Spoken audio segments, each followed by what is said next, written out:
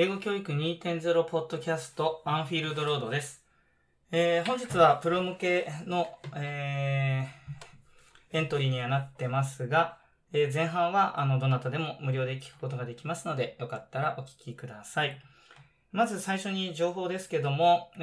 前回のポッドキャストでもお伝えしたように、8月にですね、プロ会員の方、その中でもイヤリー契約ということで、年間契約でプロ会員の方を契約してくださっている方対象に、個人面談という形で Zoom でワンオンワンのミーティングを設定させてもらってました。たくさんの方に、利用していただいたんですが、8月中、特に前半私が伏せてたこともあってですね、ちょっとご都合つけられなかった方もいらっしゃったので、もう学期が始まってしまって、特に小中高現場の先生方はお忙しい最中ではあると思うんですが、もしその中でも都合のつく方がいらっしゃればということで、一応9月の終わりまで延期をいたします。延期じゃないですね。延長します。期間を延長しますので、プロ会員の方には、7月23日付のメールで、申し込み方の方を載せてますので、よかったらそちらをご覧いただいて、予定がちょっと合いそうな日があるかどうかちょっと見ていただいて、もし私とうまく都合が合うようでしたら、Zoom でぜひお話をさせてください。これから、プロ会員になる、あるいはイヤリー契約をしていただくという方も、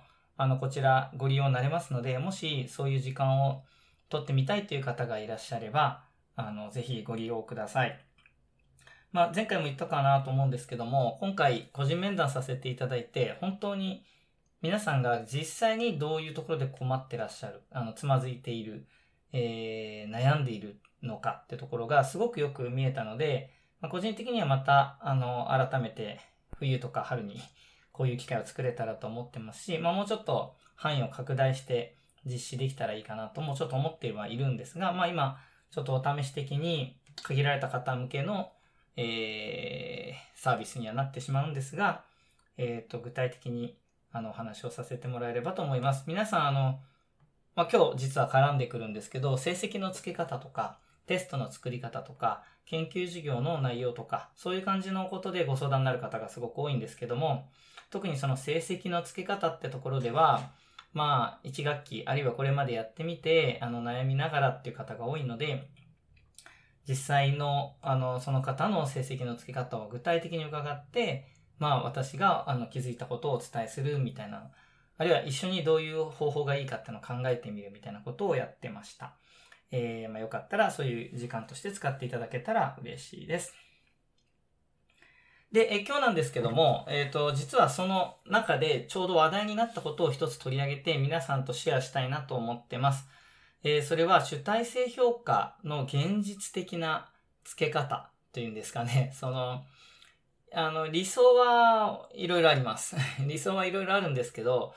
それとどう折り合いをつけていくかっていうところですよね。そこを具体的にちょっとお話しできればと思います。このポッドキャストを始める前からですね、このニュースレターという形で、英語教育 2.0 ニュースレター、このメールを登録してくださった方に、メールを定期的に送るっていうのは、やってたんですけども、昨年ですね、主に文字のそのメールとして皆さんの元に送ってました。で、特にその学習指導要領が、中学校で新たに、始まるっていうことを踏まえて、私の方で、結構継続的に書いてたのは、その指導要領の新しい観点でどういうふうに成績をつけるのかみたいな話ですね。これ一昨年ですね。すいません。中学校でちょうど始まる時なので、一昨年の、冬ぐらいから春ぐらいにかけてそういう話をたくさん書いてました。で、今日リンクを貼ったので、具体的に文字で見た方がわかりやすそうって人はぜひ過去の記事3つ書きましたので、主体的に学習に取り組む態度ってどうやって評価するのっていう記事ありますので、よかったらご覧ください。これかいつまんでお話しとくと、1ってやつでは、これ建前というかですね、文科省としては、建前って言わなくてもいいかな。これは人間性とか評価するもんじゃないよって。だから提出物とか成績に入れないでよっていうことを書いてましたね。そう言われてもこういうの入れない成績に入るからって言うから、やらせてきた経緯もあるから急にそういうのは難しいってきっとお悩みの方もいらっしゃって、この観点どういうふうにやるか未だに苦労されている方多いんじゃないかなと思うんですけど、私は、前の観点、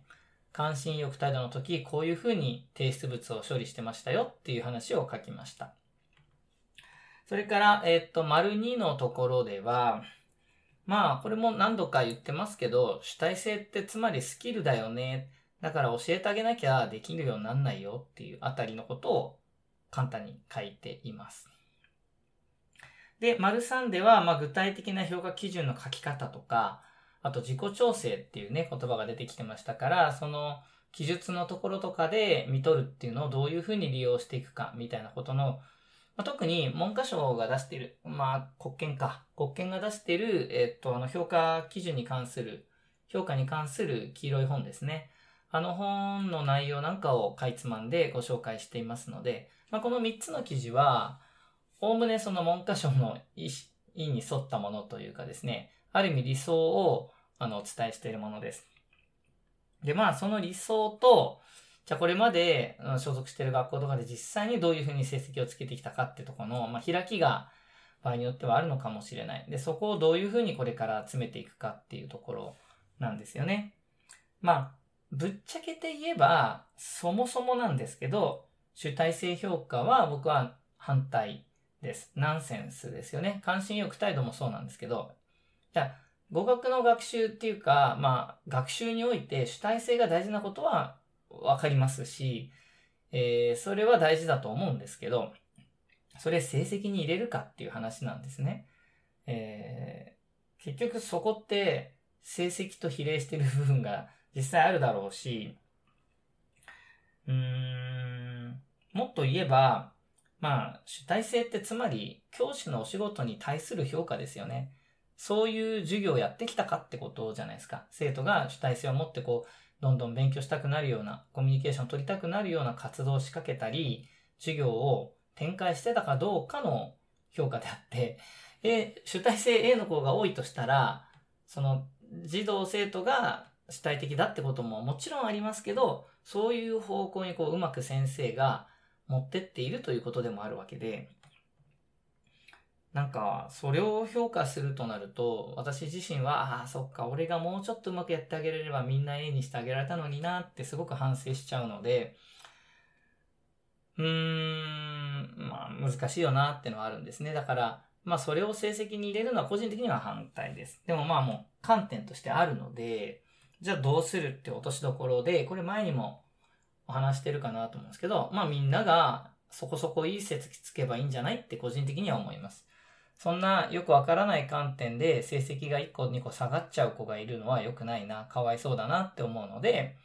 できるだけみんな A がつくような授業をして、A がつくような評価の枠組みを、これは別にズルをしてできない子も全部 A にしろとか、そういうことを言ってるんじゃなくて、A がつくように指導して評価してあげるのがいいんじゃないのって個人的には思ってます。で、じゃあどうやればいいかっていう話を、具体的に今日お話をこの後していこうと思っています。